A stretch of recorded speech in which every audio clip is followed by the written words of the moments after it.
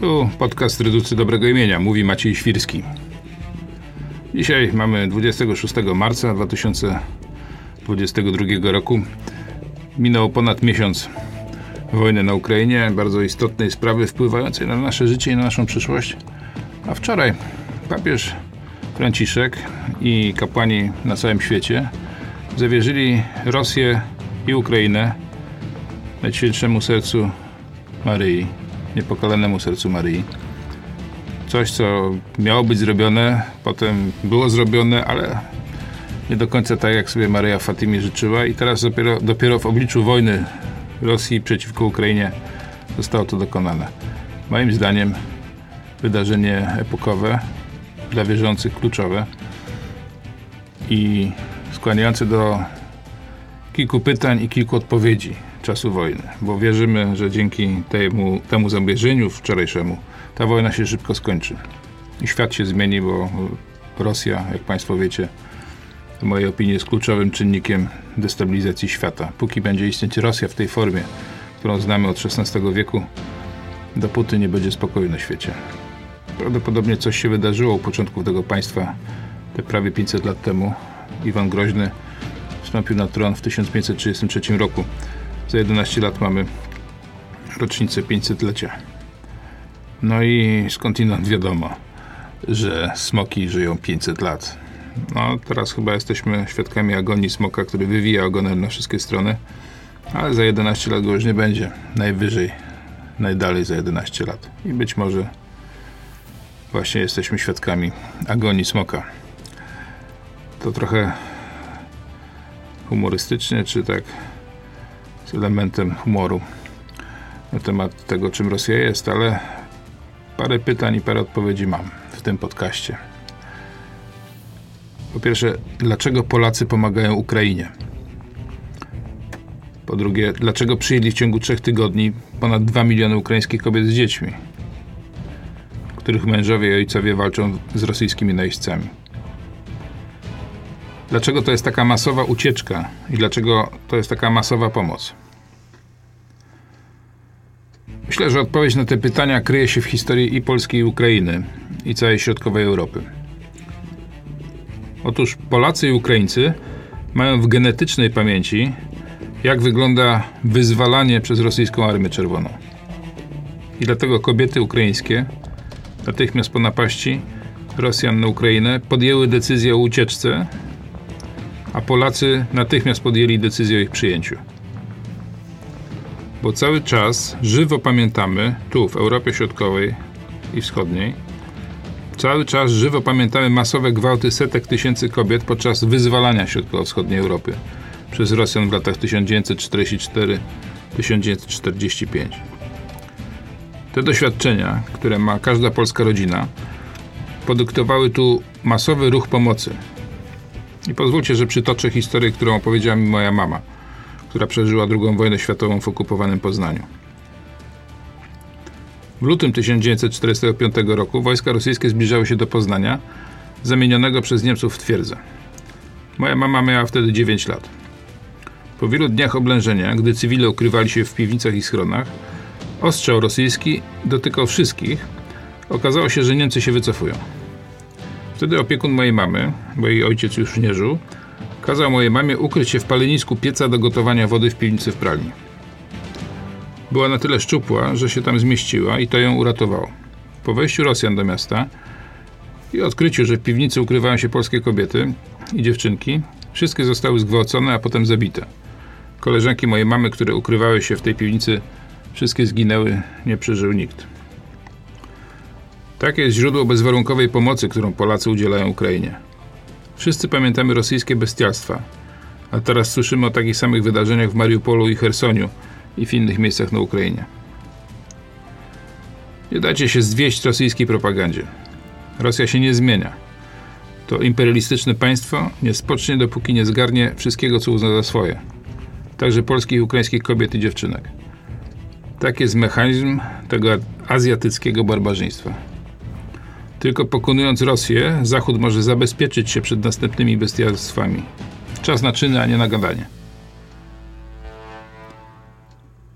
I myślę, że kierownictwo amerykańskie, prezydent zaczęli wreszcie rozumieć pod wpływem tłumaczeń Polaków, czym tak naprawdę Rosja jest.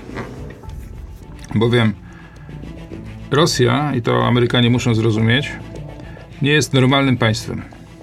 My w Polsce mamy z tym doświadczenie od przynajmniej początku wieku XVII, gdy na skutek walk pałacowych w Moskwie część Rosjan, Moskowici, jak ich nazywano wtedy, poprosiła Polskę, ówczesne mocarstwo europejskie na miarę tego, jakim w XX-XXI wieku są Stany Zjednoczone, poprosiła Polskę o interwencję. Zdobyliśmy wtedy Kreml, a po 2 latach okupacji Moskwy musieliśmy go opuścić ze względu na błędy poczynione przez kierownictwo naszego państwa. I Rosjanie do dzisiaj nie mogą przeboleć, że Kreml został przez Polaków zdobyty jako jedyny do tej pory naród. Nie wiemy, jak się potoczy historia dalej. I nawet mają święto państwowe z tego powodu, które wstawili zamiast święta rewolucji październikowej w listopadzie. To jest święto wygnania Polaków. Minęło prawie 400 lat, a oni dalej z tym chodzą i mają kompleksy. Jednym z przejawów tego kompleksu był ostatni list Miedwiediewa o Polsce, opublikowany na Telegramie. Ciekawy zresztą sposób publikacji człowieka, który kiedyś był głową tego państwa. Dlaczego mają te kompleksy? Bo cechą rosyjskości, rosyjskiej państwowości jest diabelska pycha połączona z fatalizmem. Duma z posiadania imperium i pogarda dla słabszych. Ten rosyjski fatalizm, o którym wspomniałem, to jest coś zupełnie niezrozumiałego dla Zachodu, co my jednak dobrze znamy. Bo w ciągu ostatnich 300 lat Polska tylko 50 lat była niepodległa, a jednym z okupantów oprócz Niemiec była Rosja, w związku z czym stykaliśmy się z tą rosyjskim charakterem. To była Rosja najpierw carska, a potem sowiecka, lecz przyczyny oczywiście są głęboko położone w historii Rosji w czasach początków tego państwa, właśnie Iwan Groźny, później Piotr I. Znamy ten fatalizm, który prowadzi do zbrodni.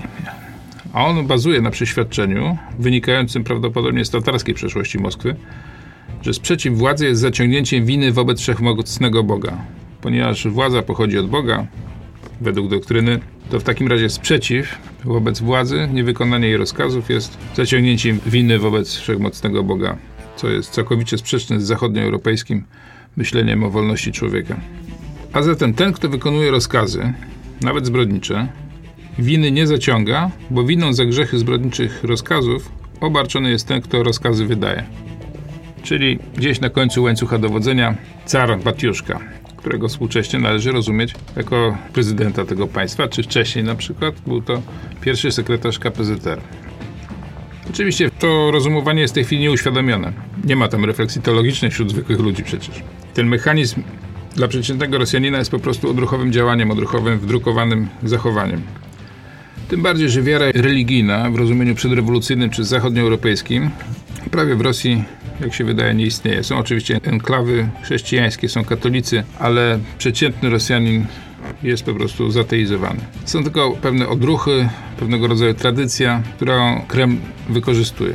Tak więc w rozumieniu ruskiego soldata na Ukrainie to, że on strzela do kobiet i dzieci, do ludzi stojących w kolejkach po dostawy humanitarne, to go nie obarcza winą. Te bombardowania także Syrii, czy tutaj miast ukraińskich. Tego nie obarcza winą tego soldata, tego pilota, tego celowniczego artylerii. Bo on wykonując rozkazy czyni dobrze, po prostu to jest dobre, to co robi. Bo wykonuje rozkazy. Jeśli jest jakaś mowa o złu moralnym w takim przypadku, jeśli jest taka refleksja o złu, jakim jest wydawanie zbrodniczych rozkazów, to przecież istnieje łańcuch dowodzenia. Nie ma winnych, bo rozkaz przyszedł z góry. I trzeba było go wykonać. Jak powiedziałem, winny jest ten najwyższy, Putin, w takim ogólnym rozumieniu. Zrzucanie winy z siebie, ten mechanizm także przecież Niemcy mówili, że wykonywali tylko rozkazy, a winny jest wszystkiemu Hitler. Oczywiście w Niemczech to na trochę innej zasadzie, tam chodzi także o taki spryt logistyczny. W takim razie, czy ten Putin jest winny? Czy Putin jest tym biorącym na siebie winy swego ludu i cierpiącym z tego powodu, ale trzeba zrobić tą robotę dla Imperium Rosyjskiego? Otóż nie. Putin nie jest winny w tym wszystkim, bo Putin jest przecież starym kagibistą i po prostu nie wierzy w Boga, ani nie ma sumienia. Nie ma tam wiary w tym kierownictwie tego państwa w moralność taką, która pochodzi od chrześcijaństwa. Być może istnieje tam jakaś moralność typu mafijno-kryminalnego, że grzechem jest wystąpienie przeciwko tej zbiorowości i ta omerta musi być i przekroczenie omerty jest grzechem, jeżeli mówimy o kategoriach grzechu. Natomiast w rozumieniu chrześcijańskim winy za popełnione czyny nie ma tam niczego takiego. Tam po prostu nie ma sumień. Więc taki jest mechanizm zbrodni. Tak dokonano Katynia, tak mordowani są Ukraińcy. Wykonawcy nie zaciągają winy ani wobec Boga, ani wobec siebie, ani wobec innych ludzi, dlatego że rozkaz został wykonany, robota musi być zrobiona. Po prostu u Rosjan zaangażowanych w ten ludobójczy krąg decyzyjny nie występuje sumienie, jak powiedziałem. No i oczywiście tutaj natychmiast ktoś, kto zna historię Rosji, powie, że przecież oczywiście byli i są inni Rosjanie, ale to nie są Rosjanie u władzy. Przykładem takich Rosjan jest na przykład ojciec Aleksander Mień, który był nadzieją dla odnowy cerkwi zaraz po tak zwanym upadku Związku Sowieckiego. Nadzieja. Wielki teolog i wielki kapłan prawosławny, ale został zamordowany na początku lat 90., bo wtedy już ta mafia KGB-owska eliminowała tych, którzy mogli być nadzieją dla tego narodu. Niedawno zmarła Irina Tatarowa. Bardzo istotna i wrażliwa intelektualistka, otwierająca także katolikom w Polsce oczy na sztukę prawosławną, na ikony. No ale ona nie mogła żyć w Rosji. Żyła w Polsce. Na jej pogrzebie były tłumy. Było przecież tysiące bezimiennych męczenników. Ofiar kazamat CK, OGPU, NKWD, łagrów zamęczonych za wiarę. Znamy opisy tego chociażby z polskich wspomnień łagiernych, jak mordowali komuniści kapłanów, zakonnice. To były zupełnie nadzwyczajne osoby. No ale teraz tego nie widać w Rosji. Mamy konsumpcjonizm rozbuchany plus brak sumienia. Widać, że do Rosji przyszło najgorsze, co mogło przyjść z Zachodu, a nie pojawiły się pozytywne elementy związane na przykład z poszanowaniem wolności czy krytycyzmem wobec władzy, nie opartym tylko na krytyce za odcięcie internetu, a krytyce wobec władzy opartej na wartościach moralnych.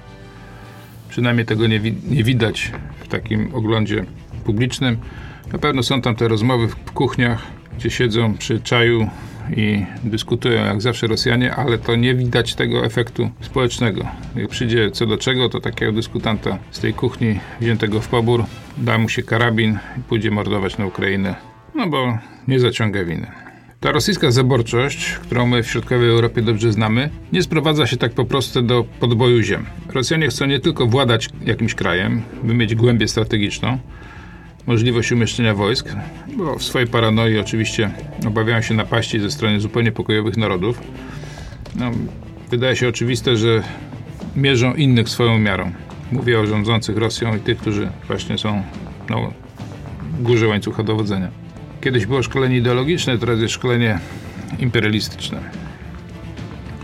Tutaj powinien był użyć według takich klasycznych standardów współczesnego mówienia o tym konflikcie, że było szkolenie ideologiczne, komunistyczne, a teraz szkolenie nacjonalistyczne. Powinien był użyć słowa nacjonalistyczne. Otóż w moim przeświadczeniu, a widać to po tym, co się dzieje na Zachodzie, w mediach amerykańskich, zachodnioeuropejskich, zwłaszcza niemieckich, że już jest organizowana przez decydentów mainstreamowych mediów narracja, że liberalna demokracja na Ukrainie walczy z nacjonalistami z Rosji, że to nacjonalistyczne mocarstwo napadło na liberalną demokrację na Ukrainie.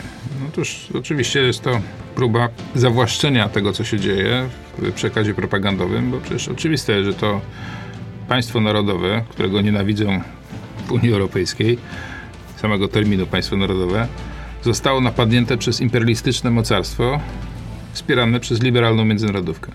Ale wracając do tych podbojów.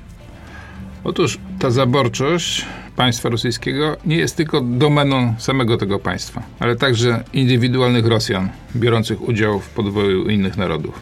Rosjan i mniejszości narodowych będących w armii rosyjskiej, bo też trzeba pamiętać, że doniesienia z placu boju pokazują, że ta armia rosyjska jest coraz mniej rosyjska, coraz bardziej azjatycka i składa się z takich rozmaitych biednych Azjatów. Biednych w sensie nie, że żałujemy tego, że oni są w tej armii, tylko biednych w tym sensie, że to są ludzie bardzo, nazwijmy to starym trybem, niskich kręgów społecznych. Ludzie bez majątków, bez wykształcenia, którzy zostali zaciągnięci także zastraszeniem do armii rosyjskiej, no ale tam mają wolną rękę. No i mają także okazję do wzbogacenia się, bo ten rabunek to nie tylko jest rabunek ziemi państwowej, państwa, zagarnięcie państwa przez inne państwo, przez mocarstwo imperialistyczne, ale to także są rabunki na miejscu, tam gdzie ci żołnierze się znajdują, rabują Ukraińców. No i żeby uzmysłowić, czym jest taka armia rosyjska, tak na wstępie opisałem oblężenie Poznania w 1945 roku. A teraz mogę przytoczyć inną historię rodzinną. Otóż moja rodzina mieszkała między 1918 a 1944-1945 roku w Wilnie. Wilno było wyzwalane przez Rosjan od Niemców w lipcu 1944 roku podczas akcji Burza. Moja rodzina miała tam dom i posiadłość w centrum miasta. Dziadek miał firmę przewozową, zresztą skonfiskowaną przez bolszewików, Litwinów i Niemców. No, gdy Armia Czerwona zbliżała się do miasta w pogoni za Niemcami, cała rodzina ukryła się pod miastem w zaprzyjaźnionym majątku, a potem po przejściu frontu wrócili do miasta, wrócili do domu. No i okazało się, że cały dom jest splądrowany, ograbiony, dywany pocięte w pasy, nie wiadomo dlaczego, takie równe, mniej więcej 20-centymetrowe pasy. Książki zostały spalone, rozpalali tam ognisko w ogrodzie, ale najdziwniejsze było to, że wszystkie filiżanki, cała zastawa stołowa miała pourywane uszka. No i zastanowiliśmy się, i tych uszek nie było na miejscu. Tylko były filiżanki bez uszek albo potłuczone talerze. I się zastanawiały, co tu się stało, o co tu chodzi z tymi uszkami. No, okazało się, że stróż, który tam był na miejscu, bo miał właściwe pochodzenie klasowe, powiedział, że oni po prostu, widząc, że uszka są na złoto pomalowane, no myśleli, że to jest złoto i porywali te uszka, wzięli ze sobą. No to pokazuje w tej anegdocie, to wygląda anegdotycznie. No, opowiada człowiek, którego rodzina została wydziedziczona, ograbiona przez komunistów, ale taka indywidualna grabież jest jak najbardziej rosyjska, jest immanentną częścią rosyjskiego dziedzictwa imperialnego. Z jednej strony rabuje państwo, z drugiej rabują ich soldaci. A potem czynownicy, a potem urzędnicy, którzy przychodzą do zarządzania takiego opanowanego przez imperium terenu. Otóż nie tylko Rosja ma się wzbogacić na podboju Ukrainy, ale żołnierze i oficerowie, przeciętny Rosjanin. Temu służą także te podboje. Dlatego w 2008 roku podczas rosyjskiego ataku na Gruzję widzieliśmy w telewizji jachty załadowane krzywo na zielone ciężarówki wojskowe i wywożące te jachty w głąb Rosji. I dlatego teraz widzimy i słyszymy w mediach społecznościowych rozmowy Rosjan przechwycone przez Ukraińców, którzy to Rosjanie meldują z dumą swoim żonom, kochankom czy komu tam, co takiego nakradli się na Ukrainie. A to taka wiertareczka. Bardzo fajna wiertareczka. Takiej nie można dostać u nas w Castoramie, bo to inna wiertareczka. Tak.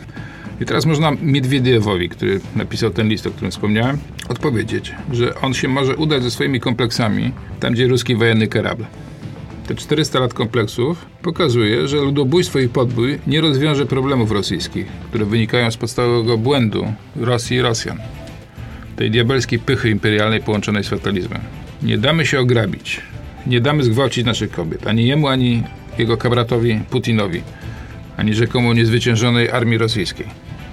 Jak powiedział polski prezydent, mamy wystarczająco dużo miejsca, żeby ich wszystkich pochować. Morderców, gwałcicieli, rabusiów. To, że mamy ich na granicach, każe poważnie zastanowić się, co robić w sytuacji zagrożenia wojennego. I to oznacza, że wcale historia się nie skończyła. Jak powiedział pewien mędrek, który teraz w dobie wojny przeciwko Ukrainie też się odezwał. Cały czas trwała niewypowiedziana wojna przeciwko Polsce i Zachodowi w ogóle i jątrzący atak na Ukrainę od 2014 roku. Trzeba pamiętać, że Ukraińcy też tak dobrze sobie dają radę z tego względu, że 200 000 mężczyzn przeszło przez wojnę od 2014 roku. To są ludzie ostrzelani. Ta wojna przeciwko Polsce informacyjna, mówiłem o niej od początku, od założenia Reduty w 2012 roku. Wtedy patrzono na mnie jak na wariata, który opowiada jakieś historie spiskowe, a teraz wszyscy wiedzą, na czym to polega. Pochlebiam sobie, że trochę się przyczyniłem do tego, żeby ta wiedza także wśród decydentów się upowszechniła. Założyłem Redutę, bo uświadomiłem sobie, że mamy do czynienia z systematycznym atakiem na wizerunek Polski, aby w momencie agresji rosyjskiej na Polskę zostalibyśmy osamotnieni. Bez sojuszników, których społeczeństwa nie będą chciały umierać za naród sprawców Holokaustu, morderców z Auschwitz. I zdałem sobie też sprawę z tego, że to jest operacja, że to nie są wyskoki pojedynczych autorów tekstów publikacji i tak dalej. I wtedy na kanwie działań Reduty już kilkuletnich walki z dezinformacją powstał tekst zamieszczony później na portalu w polityce.pl, który zatytułowałem Uzbrojona narracja przeciwko Polsce. Teraz go tu przytoczę w trochę zmodyfikowanej formie, aby ująć sprawy, których jesteśmy świadkami.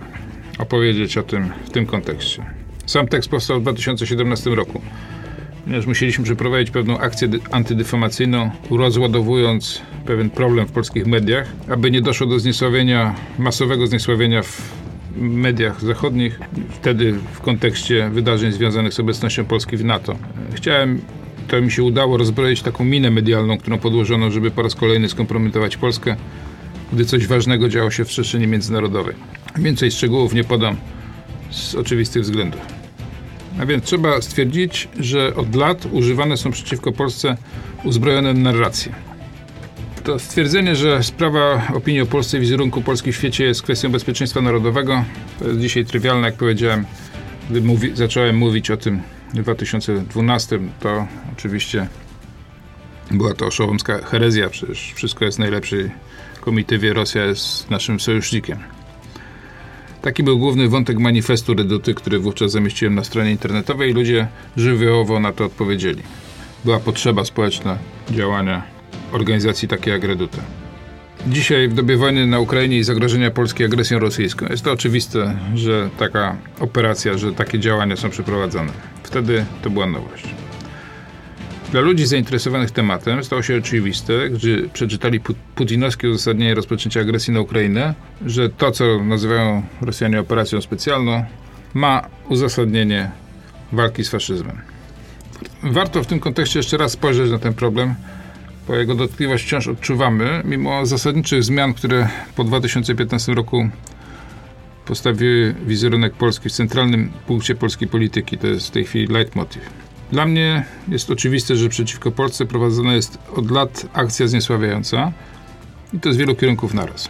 Najbardziej zauważalnym nurtem tej agresji dezinformacyjnej jest atak na polską historię. Ja go nazywam nurtem dekonstrukcji historii.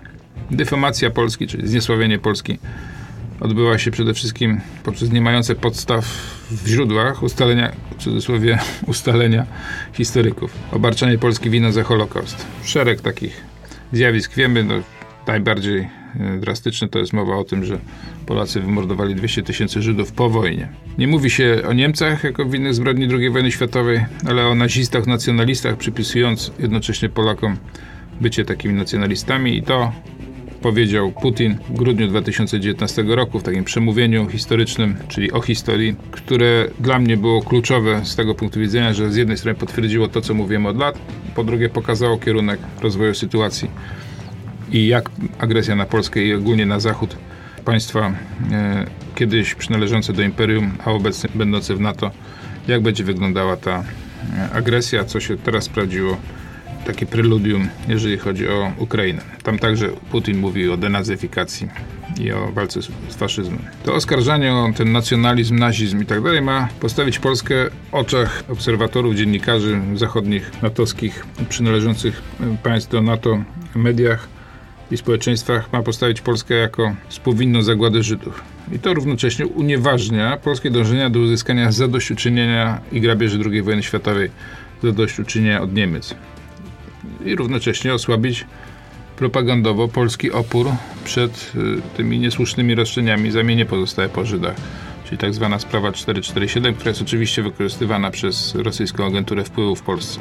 Chociaż sam Izrael jest tutaj oczywiście mocno zaangażowany i teraz przy znaczącym osłabieniu pozycji Izraela na skutek działań rządu koalicji lewicowej praktycznie ta sprawa w tej chwili znika z agendy ze względu na słabość samego Izraela.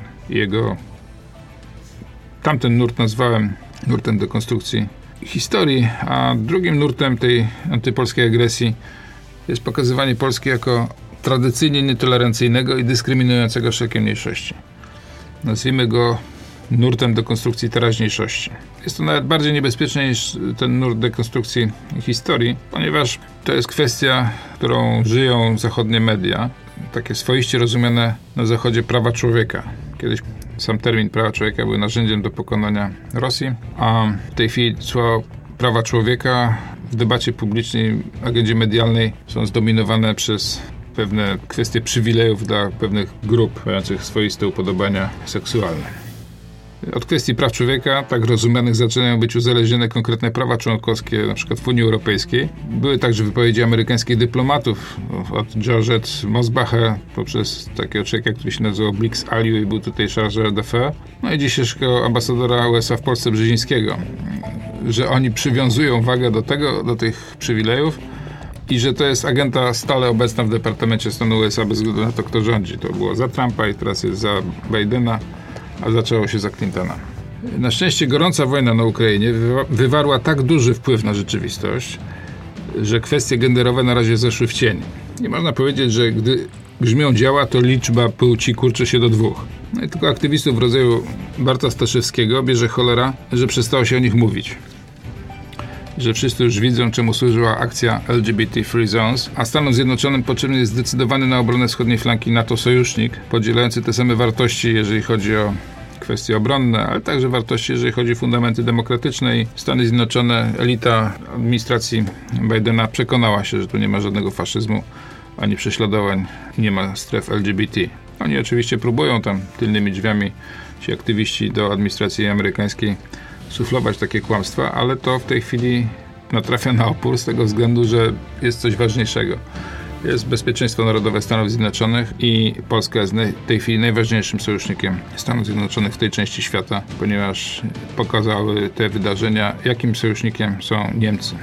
W ciągu lat rządów tzw. Zjednoczonej Prawicy, cokolwiek to znaczy współcześnie w Polsce, udało się pokazać Amerykanom, że Polska jest właśnie takim trwałym, mocnym sojusznikiem. Jednak erozja wizerunku Polski dzięki działaniom i prowokacjom Staszewskiego może postępować. Jeżeli będą te działania dalej podejmowane, no to Polska może znaleźć się w niebezpiecznej sytuacji i sama flanka wschodnia NATO może być zagrożona. Jeżeli na przykład w Stanach Zjednoczonych zyskałoby przewagę jakieś ugrupowanie polityczne wśród tych lobbies uznające kłamstwa Staszewskiego za prawdę i Stany Zjednoczone zdecydowałyby się w inny sposób podchodzić do konfliktu ukraińskiego poprzez zmianę sposobów pomocy Polsce, no to wtedy mamy efekt działań tego rodzaju dywersji dla obronności Polski. W obecnej administracji USA jest wiele osób, które chciałyby Polsce dokopać. Właśnie nienawidzą Polski z tego powodu, że Polacy są tak instynktownie konserwatywni. No i są te wartości konserwatywne, chrześcijańskie w Polsce cały czas żywe. Natomiast nie mogą na tego teraz zrobić tak zupełnie wprost. Nie ma pretekstu, no bo Ukraina jest zaatakowana, a Polacy przyjęli 2 miliony uchodźców. Ponad 2 miliony uchodźców i to jest jasne zaprzeczenie tej narracji mówiącej o tej rzekomej polskiej ksenofobii, nienawiści do obcych. Ale cały czas istnieje możliwość, że właśnie jakiegoś rodzaju komunikat wrogi Polsce wyskoczy i będzie to jakieś zagrożenie dla sytuacji. No i taka jest wymowa działań takich osobników jak Bart Staszewski. Dlaczego on to robi? No to jest osobny temat. Moim zdaniem powinno być to wyjaśnione przez kontrwywiad polski. Tylko dlatego, że nastąpił splot sprzyjających okoliczności. Akcja Staszewskiego jeszcze nie osiągnęła swojego skutku, a na czyją korzyść ta akcja jest, no to jak powiedziałem, wszyscy to w tej chwili widzimy. Trzecim nurtem agresji dezinformacyjnej jest przedstawienie Polski jako kraju zawładniętego przez dyktaturę. To jest dekonstrukcja tej teraźniejszości prawa polskiego, tego jak wygląda sądownictwo i tak dalej. Ta dyktatura zlikwidowała niezależne sądownictwo według tych przekazów. Wszystko jest pod nadzorem wszechwładnej monopartii. No i sam Kaczyński jest po prostu dyktatorem podobnym do Hitlera według tych ludzi, którzy takie przekazy rozprzestrzeniają. Oczywiście ludzie, którzy w Polsce rozprzestrzeniają na Zachodzie te kłamstwa, oczywiście doskonale sobie zdają sprawę z tego, że ani Kaczyński nie ma cech dyktatora, ani nie ma takiej władzy dyktatorskiej, no ale oczywiście to jest na użytek Zachodu, który przecież nie zna polskiej sytuacji. No i tym większa jest wina tych ludzi z polskiego milieu politycznego, którzy takie kłamstwa rozprzestrzeniają. Ten nurt dekonstrukcji prawa, pokazujący reformę sądownictwa polskiego i trybunałów jako zamach na niezależne sądownictwo wykorzystuje po pierwsze niewiedzę Zachodu na temat tego, co się w Polsce dzieje, a po drugie mamy też do czynienia z zaślepieniem samych aktywistów i urzędników na zachodzie Europy, jak ten TSUE na przykład i ta kobieta, która wydaje te zarządzenia, czy wydawała te zarządzenia, bo już na szczęście jest na emeryturze, z takim długim, skomplikowanym nazwiskiem. To jest szczególny przypadek, bo ona jednoosobowo na przykład nakazała zamknięcie kopalni Turów, dającej chyba 20% energii elektrycznej w Polsce. No ale dlaczego ona to zrobiła? No ona nienawidzi konserwatyzmu. A dlaczego nienawidzi konserwatyzmu, tego polskiego konserwatyzmu? Ano dlatego, że jej ojciec był jednym z ważnych ministrów państwa Franco, a ona wtedy, dojrzewając w latach 60., no po prostu nienawidzi wszystkiego, co jest tak zwane prawicowe. Cokolwiek to znaczy, no ale po prostu musi ulżyć sobie kobieta. Tego rodzaju dezinformacja o tym faszyzmie w Polsce, dyktaturze ma znowu kompromitować Polskę i rządowi odbierać legitymację, żeby nie chciano z nami rozmawiać. I to jest oczywiście na rękę tak zwanej opozycji w Polsce, która zrobi wszystko, żeby Polskę skompromitować, żeby Polska nie miała możliwości negocjacyjnych. Robią to po to, żeby dojść z powrotem do władzy. Słabo im się to udaje, bo coraz więcej Polaków, zwłaszcza w kontekście wydarzeń na Ukrainie, widzi tę hipokryzję i widzi tą metodę polityczną. Powiedziałem, że tak zwana opozycja w Polsce, która zresztą po awarii samolotu z prezydentem na pokładzie teraz, gdy prezydent leciał do Rzeszowa na spotkanie z Bidenem, okazała się nie tyle opozycją, tylko sądząc po wpisach w mediach społecznościowych, także osób będących posłami, czy sprawujących jakieś funkcje polityczne po stronie opozycji, to widać, że mamy do czynienia nie tyle z opozycją polityczną w państwie demokratycznym, tylko raczej z wrogą agenturą dyszącą rządzą mordu prezydenta Rzeczpospolitej. Dezinformacja i agresja rozumiem dosłownie. To są terminy z dziedziny bezpieczeństwa narodowego i działania, które tu przedstawiłem, one mają bezpośredni wpływ na bezpieczeństwo narodowe. I to są uzbrojone narracje przeciwko Polsce. Uzbrojone narracje. Jest to taka sama broń jak karabiny czy czołgi. Ona ma obezwładnić Polskę w momencie ataku. Artykuł 5 Traktatu Waszyngtońskiego, i tutaj do znudzenia powtarzam, od początku istnieje reduty. Artykuł 5 Traktatu Waszyngtońskiego, będący podstawą Sojuszu NATO, jest ściśle polityczny. Nie ma w nim mowy o obligatoryjnej pomocy zbrojnej w przypadku agresji, ale o podjęciu działań, jakie zostaną uznane za konieczne, łącznie z pomocą zbrojną. O tym, jakie działania będą konieczne, zadecydują politycy. A ci kierują się swoją wiedzą oraz interesem osobistym i politycznym, którym jest zwykle ponowny wybór i utrzymanie się u władzy. A jaki polityk zaryzykuje swoje stanowisko i karierę polityczną w obronie narodu, do którego jego obywatele, tak jak on sam, czują niechęć, bo znają go z przekazów medialnych jako quasi-faszystowską dyktaturę, naród antysemitów i sprawców Holokaustu, kraj segregacji z apartheidem skierowanym przeciwko społeczności LGBT. Tak właśnie przedstawiona jest Polska w mainstreamowych mediach świata. Przynajmniej była do momentu tej agresji. W tej chwili ta narracja się zmieniła na skutek tego masowego przyjęcia kobiet i dzieci ukraińskich. Zobaczymy, jak się to dalej potoczy. Pamiętajmy, że te armaty na razie milczą, ale wszystko jest możliwe. Być może należy się spodziewać jakiejś rosyjskiej prowokacji w Polsce, która właśnie tę narrację pozytywną dla Polski ma zmienić jej kierunek na negatywny. Kontrwywiad polski musi być przygotowany. Ostatecznym celem agresji dezinformacyjnej jest wyalienowanie Polski z sojuszu NATO, tak aby mechanizm pomocy w przypadku Polski nie zadziałał. Gdy widzieliśmy to zgromadzenie wojsk na granicach Ukrainy i w ogóle od momentu, gdy okazało się, że Rosja idzie w kierunku militarnym, było pytanie, kogo Rosjanie atakują jako pierwszego? Polskę czy Ukrainę? No i na szczęście Pan Bóg zabrał Putinowi rozum i zaatakowali Ukraińców. Dlaczego na szczęście? Jakkolwiek by to brzmiało. Otóż w naszym raporcie wydanym w lipcu 2020 roku na temat hipotetycznej wojny przeciwko Polsce i krajom bałtyckim, rosyjskiej wojny przeciwko Polsce i krajom bałtyckim, zdiagnozowaliśmy rozwój sytuacji w ten sposób, że Polska może wygrać ten konflikt, ale tylko w momencie, kiedy NATO włączy się w niego od pierwszego momentu. Gdyby Polska była, jestem przekonany, na skutek tego obserwacji tych nastrojów w stosunku do Polski na początku 2020 i później, do momentu wybuchu wojny na Ukrainie, obserwując te nastawienie do Polski wśród polityków, mediów i społeczeństw Zachodu, byłem raczej przekonany, że gdyby Polska została zaatakowana jako pierwsza, same narady nad tym, czy Polsce pomóc, czy nie pomóc, wysyłać wojsko, czy nie wysyłać, trwałyby tak długo, że Polska by tej pomocy nie uzyskała, a w momencie, kiedy by zapadła decyzja pozytywna, już byłoby za późno na cokolwiek, bo Rosjanie by tę agresję wygrali. I dlatego mówię, że na szczęście zostali Ukraińcy jako pierwsi zaatakowani. NATO jest już w tej chwili w Polsce, wojska amerykańskie są wzmocnione, No i wszyscy wiedzą, że mają do czynienia z agresorem, więc już nie będzie tego problemu, czy Polsce pomagać, czy nie. W tym kontekście Polacy mają więcej szczęścia niż rozumu, dlatego że wewnątrz Polski mamy wrogą agenturę, tak jak powiedziałem. Ludzi, którzy by wszystko zrobili, żeby przechwycić władzę bez względu na to, czy tą władzę będą dawali Rosjanie, czy to będą demokratyczne wybory. No i na szczęście sytuacja wojenna zmieniła ten obraz. Jakie były to działania niszczące wizerunek Polski? Jakie one były i jakie one mogą być dalej? Od wyborów parlamentarnych 2015 roku trwa agresywna ofensywa propagandowa przeciwko demokratycznie wybranemu rządowi polskiemu w tych 2 kadencjach, podważające legitymację partii rządzącej i ludzi, którzy w tym rządzie są. Już w oczekiwaniu na wynik tych wyborów w 2015 roku amerykański rynek medialny został zalany setkami tekstów przygotowujących opinię publiczną na możliwe zwycięstwo Zjednoczonej Prawicy. Artykuły wyglądały podobnie, jakby wyszły spod jednego pióra.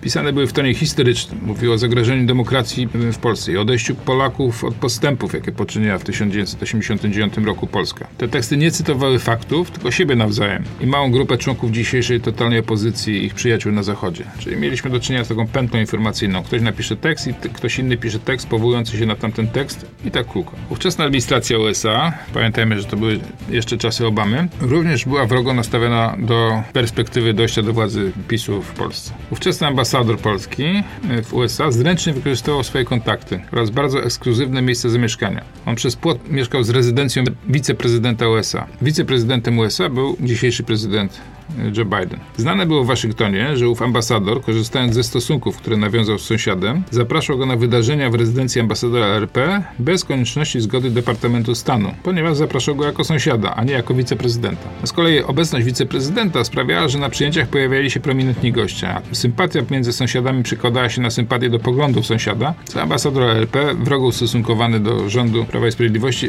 wykorzystywał.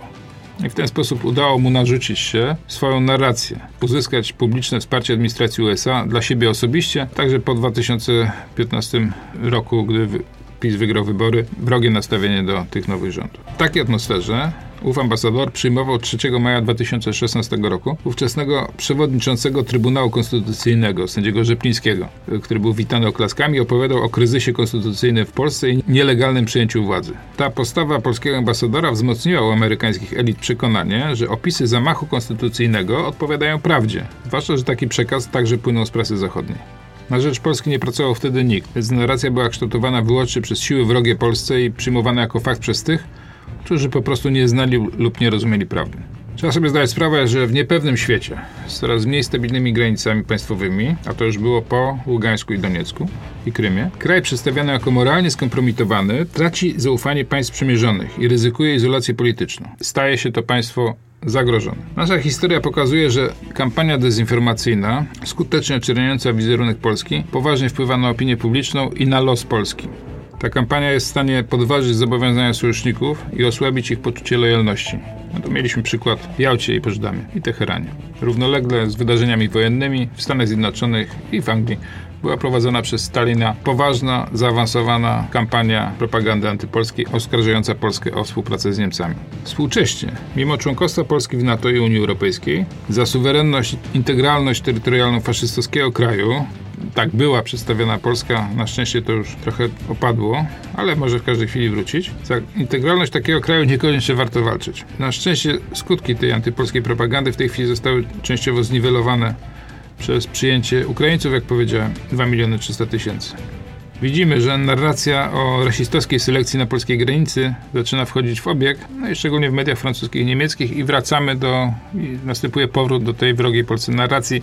Jestem przekonany, że za tymi tekstami stoi rosyjska agentura.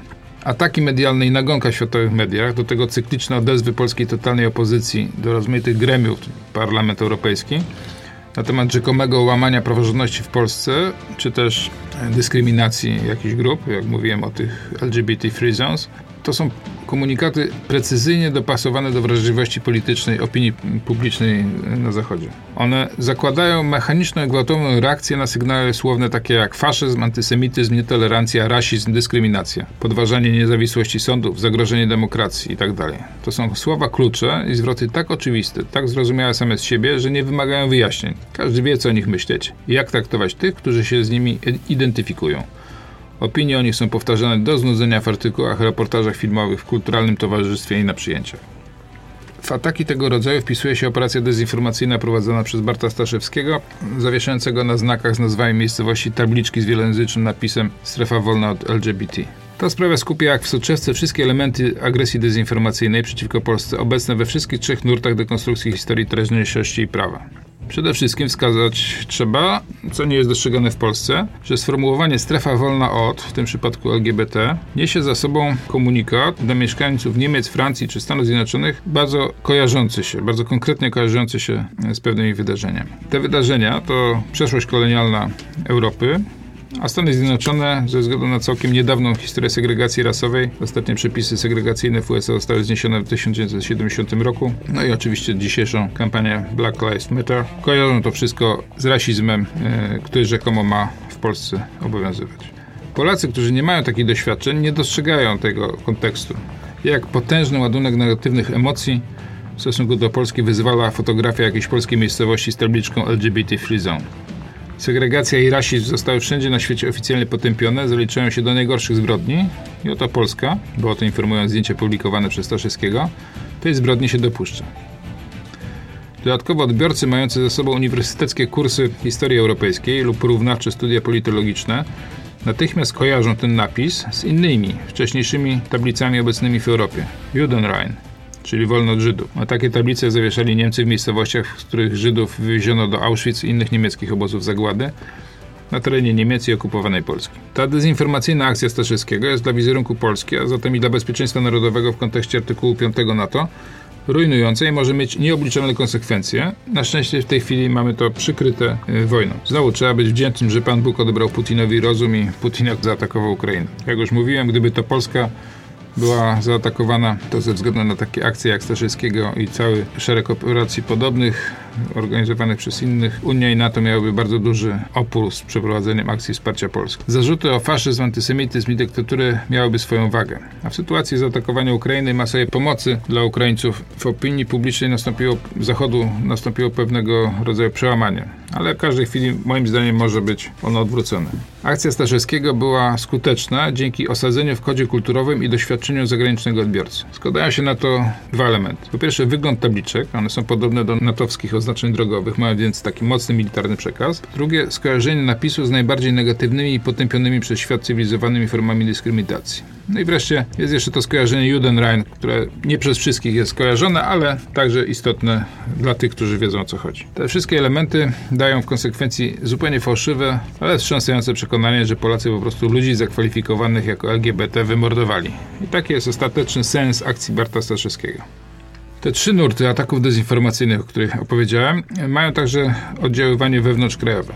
Podatni na nie są odbiorcy tych mediów, które od początku tzw. transformacji po 1989 roku urabiały swoich czytelników, a potem widzów pedagogiką wstydu. Była ona moim zdaniem gigantyczną operacją manipulacji psychologicznej, mającą wyrobić u wielkich grup społecznych poczucie niższości w stosunku do innych narodów. Właśnie poprzez wmawianie nam urojonych win, wstydu za własny kraj i jego historię, a także kreowanie niechęci do tej części społeczeństwa, która jest przeciwnego zdania. Operacja ta zapoczątkowana przez środowisko Gazety Wyborczej, później podjęta przez inne media i środowiska polityczne, była skuteczna i dzisiejsza sytuacja drastycznego podziału politycznego jest bez zwracania uwagi na zagrożenie państwa. Jest między innymi skutkiem tych działań. Podjęto je, aby przezwyciężyć naturalny, wręcz odruchowy konserwatyzm społeczny Polaków i ich silne poczucie tożsamości związane z wiarą. Nie są to cechy narodowe popularne w postępowych kręgach Europy, dla których ingerencja biurokratyczna Brukseli jest preferowanym narzędziem przezwyciężenia przywiązań kulturowych i woli polskich wyborców.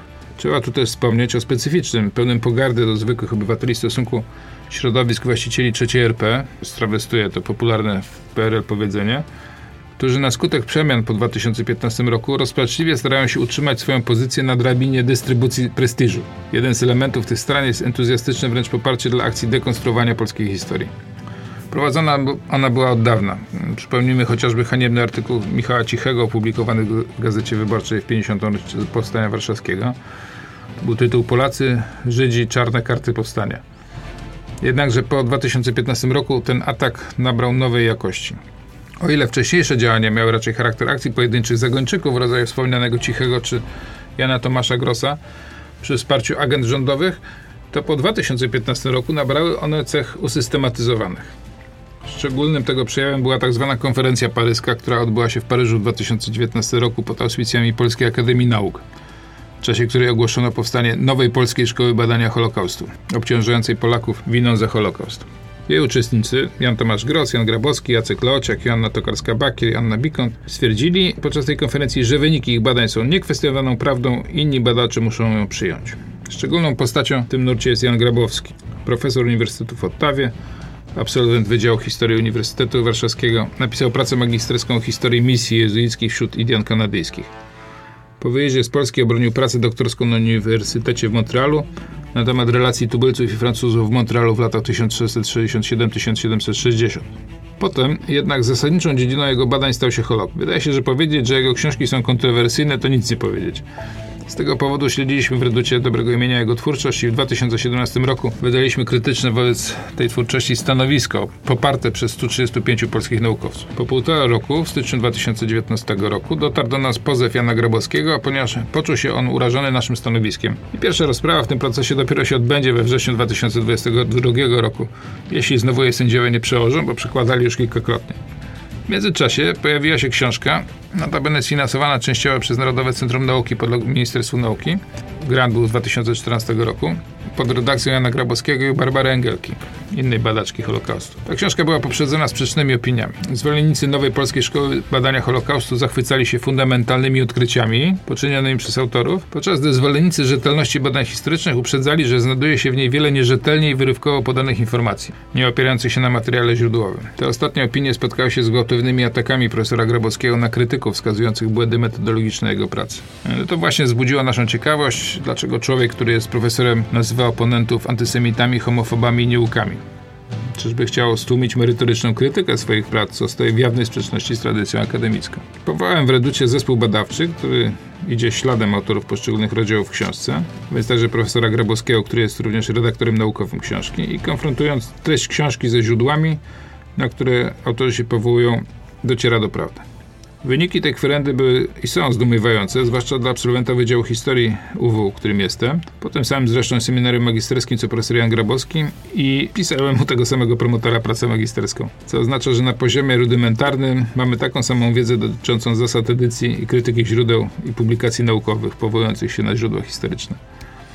W książce dalej jest nad źródłami są dokumenty z teczek akt procesów sądowych przeciwko osobom, które oskarżono o współpracę z Niemcami przy zabójstwach i znęcaniu się nad ludnością cywilną i jeńcami. Jak brzmi tytuł dekretu PKWS z 31 sierpnia 1944, na którego podstawie odbyły się procesy sierpniówki. No i badając tą książkę, trafiliśmy na sprawę Edwarda Malinowskiego, sołtysa wsi Malinowo, bo po prostu dostaliśmy z IPN-u jego sprawę jako pierwszą. W czasie wojny Malinowski pomagał Żydom, to już wielokrotnie Państwu opowiadałem. Ukrywał ich i pewną ich liczbę skutecznie uratował, a po wojnie został oskarżony na skutek sąsiedzkiego donosu o uczestnictwo w zabójstwie Żydów. Został przez sąd uniewinniony dzięki zeznaniom ocalonych przez siebie Żydów. Jednak autorka Barbara Engelking, autorka rozdziału, w naszej opinii w sposób wybiórczy dobrała cytaty ze źródła tak, żeby przedstawić Edwarda Malinowskiego jako winnego śmierci Żydów, podczas gdy z całości źródeł wynika, że był niewinny. Jednocześnie scaliła w jedną postać, nie wiemy czy świadomie, czy na skutek błędu, kilku Malinowskich. Gdy sprawa się rozeszła, książka się pojawiła i zaczęły się kontrowersje i dyskusje na ten temat. Bratanica pomówionego Edwarda Malinowskiego poprosiła nas o pomoc w obronie dobrego imienia jej stryja. W pierwszej instancji pani Filomena zwyciężyła, to był wielki sukces. Sąd podzielił naszą argumentację i nakazał Engelking i Grabowskiemu przeprosiny. Ogłoszeniu wyroku, przed ogłoszeniem wyroku i w trakcie towarzyszyła wielka kampania zniesławiająca Polskę, oskarżająca Polskę o prześladowanie naukowców, którzy nie mogą mówić prawdy o Holokauście w Polsce i tak dalej. Ale sukces pani Filomena odniosła, ale w drugiej instancji oczywiście zadziwiająco szybko zresztą się to odbyło, bo zazwyczaj druga instancja to jest po roku od ogłoszenia wyroku, a tutaj mieliśmy to w ciągu kilku miesięcy. I w drugiej instancji sąd oddalił pozew. W momencie przygotowań do wniosku kasacyjnego pani Filomena zmarła i sprawa upadła.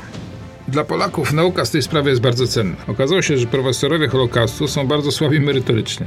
Engelking przyznała podczas rozprawy przed sądem, że pomyliła się, scalając w jedną postać co najmniej 3 Malinowskich z Malinowa, a w ogóle to nie przypuszczała, że może być w Malinowie więcej Malinowskich niż jeden. A Grabowski na pytanie, czy czytał źródła, w których zawarta jest sprawa, powiedział, że nie taka jest rola redaktora naukowego. Skądinąd wiemy, że po złożeniu przez nas pozwu w imieniu pani Filomeny Leszczyńskiej, ekipa Nowej Szkoły Badania Holokaustu gorączkowo ściągała te źródła z archiwum w Białymstoku z archiwum IPN-u w Białymstoku. No, widać, że musieli przeczytać, co tam się znajduje, dopiero po sprawie. Taka jest moja interpretacja tych wydarzeń. Grabowski na pytanie, czy czytał źródła, w których zawarta jest sprawa, odpowiedział, że nie taka jest rola redaktora naukowego. A na pytanie, dlaczego książka nie ma recenzji wydawniczych, odpowiedział, że jest to polski wymysł, a poza tym on ma takie doświadczenie, że recenzja jest niepotrzebna. A to się zastanawiam, jakim słowem to nazwać. Ta Polska Szkoła Badania Holokaustu, która robi takie odkrycia w dziedzinie historii II wojny światowej, kreuje, jak się wydaje, nową narrację na temat wydarzeń na ziemiach polskich podczas okupacji niemieckiej. Polacy są w niej przedstawiani jako co najmniej współwinni Holokaustu, a profesor Grabowski posuwa się nawet do stwierdzeń, że Polacy wymordowali 200 000 Żydów. To twierdzenie zostało wielokrotnie zdemaskowane jako fałszywe m.in. przez ambasadora Jakuba Kumocha w jego polemikach facebookowych z stwierdzeniami Grabowskiego. Ta krzywdząca antypolska narracja historyczna wydaje się, że jest z jednej strony wspierana przez Niemców od lat zabiegających o to, żeby podzielić się odpowiedzialnością za Holokaust lub wręcz stanąć w szeregu ofiar, nie zbrodniarzy, a z drugiej korzeniami sięga strategii komunikacyjnej Stalina. Teraz widzimy, że Putin także używa podobnej argumentacji w stosunku do Polski w obliczu udanej akcji budowania koalicji antyrosyjskiej przez polski rząd. Stalinowi udało się przekonać świat, że jako wyzwoliciel Auschwitz przerwał Holokaust i stał się najpoważniejszym wrogiem faszyzmu. Przez co polskie pragnienie wolności, instynktowny antykomunizm i nastroje antysowieckie stały się z natury antyfaszystowskie, a więc faszystowskie, reakcyjne, antysemickie. Według tego samego scenariusza agenci i kolaboranci sowieccy byli postępowymi bohaterami, a nie zdrajcami i poplecznikami jednego z najbardziej morderczych reżimów totalitarnych ostatniego stulecia. Wśród docelowych odbiorców kampanii dezinformacyjnej prowadzonej przeciwko Polsce są wyborcy, politycy, intelektualiści i dziennikarze, a przede wszystkim nasi sojusznicy. Dlatego też wszelkie działania mające na celu obronę dobrego imienia Polski, ukazanie historycznej prawdy muszą być adresowane do równie szerokiej publiczności. Ostatecznym celem polskiego programu komunikacji powinno być prezentowanie Polski oddanej wolności i kulturze zachodniej zbudowanej na wartościach judeo-chrześcijańskich, państwa dumnego ze swojej wielokulturowej historii i tradycji tolerancji religijnej, zakłóconej w czasie rozbiorowej zależności, co stanowi najlepsze zabezpieczenie Polski. I teraz właśnie to widzimy, co się dzieje. Przyjęcie Ukraińców jest takim sygnałem dla świata. A dlaczego przyjęliśmy? Tak jak na wstępie powiedziałem. Bo znamy armię rosyjską, znamy Rosję. Wiemy, czym to państwo jest i chcemy chronić te kobiety i dzieci przed rosyjską grabieżą. A jak walczyć z tą dezinformacją i jakimi narzędziami posługuje się Rosja w walce z Polską? W następnym odcinku. Dziękuję Państwu. Mówił Maciej Świrski, Reduta Dobrego Imienia. Do usłyszenia.